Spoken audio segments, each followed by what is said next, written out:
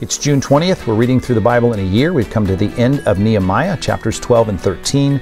This is the end of the entire time frame of the Old Testament, by the way. This starts the 400 silent years. Now, of course, we've got more books to read in the Old Testament, but all the books that we read from this point on fit somewhere into the time frame from Genesis to Nehemiah. And so we'll get into more of that as we move through each of those books. But right now in Nehemiah chapter 12, we have the priests being listed, even though we're dealing with the walls and the construction of the city of Jerusalem. Remember Ezra, we got the temple built. That's the first priority, spiritual things first. And then now we have the walls that are built. Everybody is joyful here in this chapter. It's a good end to everything that's been going on and all that was done in 52 days back there in chapter 6. A lot of things have happened, but now we get it solidified, we get it ceremonially put in place, and the restoration is complete. Problem is, there's still issues, and in chapter 13 we've got Nehemiah showing his indignant response to the sin that's taking place, and he gives us a reminder of why he's so zealous for making sure these people do what is right, in part because he remembers everything that took them into exile to start with. Of course, he'd learned these things as he had studied them. Ezra had been reading the law. There was all of this recalling of God's faithfulness to punish the people, right? He was going to bring judgment upon them for their sin. And now as Nehemiah gets everything in place, we see him get very angry. So angry he beats someone up here at the end of the chapter because they're not obeying the law of God. The issue of the ceremonial law, like the Sabbath keeping, he reminds them that really mathematically it came down to how many Sabbath years that they neglected doing what God had asked them to do regarding that very important ceremonial symbol between Israel and God, that they spent those 70 years, to the year, in Babylonian captivity. So he's mad and he's angry. In a few situations there, the intermarriage, the foreigners and all the idolaters that these men were starting to marry. So we see a lot of anger here in chapter 13 as Nehemiah is zealous for the Lord and for his law. It reminds us, of course, of Jesus tipping over those tables in the Temple Mount. The money changers, and sometimes we need to realize that if we're going to be godly and holy and we care about what's right, we're going to be angry sometimes at the sin around us. And Nehemiah, in a position of leadership, was able to do something about it, even if he looks back from heaven's perspective and thinks that maybe he dealt with it in a way.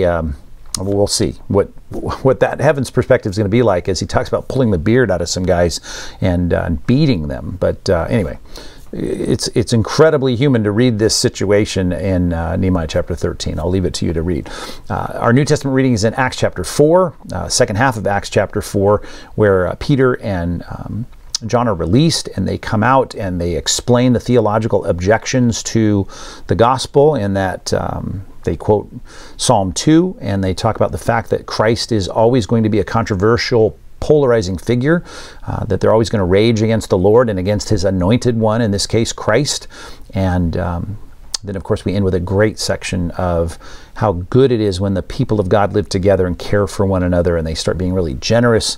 If there's a need, they meet it, and it's a great way to end chapter 4 here in Acts. Now our community imperative, I wondered whether to put this one I'm kind of working through Ephesians. We've dealt with a lot of things in Ephesians in our one another studies earlier in the year, but let me just include this one here that may not feel like a community imperative, but I want to seek for this to be a value that we always in our subculture of Christianity are going to hold up high, and that is found in the simple instruction of Ephesians chapter 6 verse 1. It's put this way: children, obey your parents in the Lord, for this is right. Children, obey your parents. I just put it this way: the value, we should value, here's our community imperative, value the obedience of children.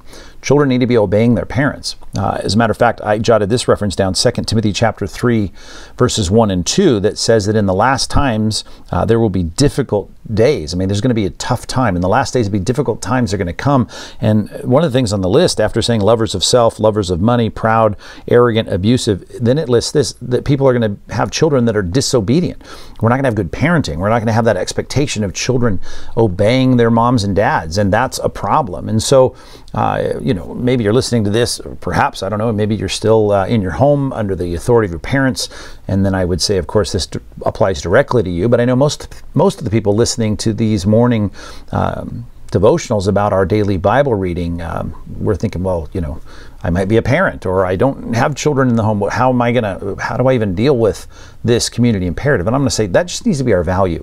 It needs to be the kind of value that is evident in what our expectation is regarding parenting and children. And the world's always going to, they're going to do this or that, no telling what the world's going to do next. But we need to be the kinds of people that realize that divinely established and constituted authority within the home, that in the Lord, that children need to do what their parents say. So there's our community imperative, that we all need to value the obedience of children and encourage that in any way that we can. And tomorrow we're back for more as we continue our reading through the Bible in a brand new book in the Old Testament. We'll get into the book of Esther, so we'll see you then.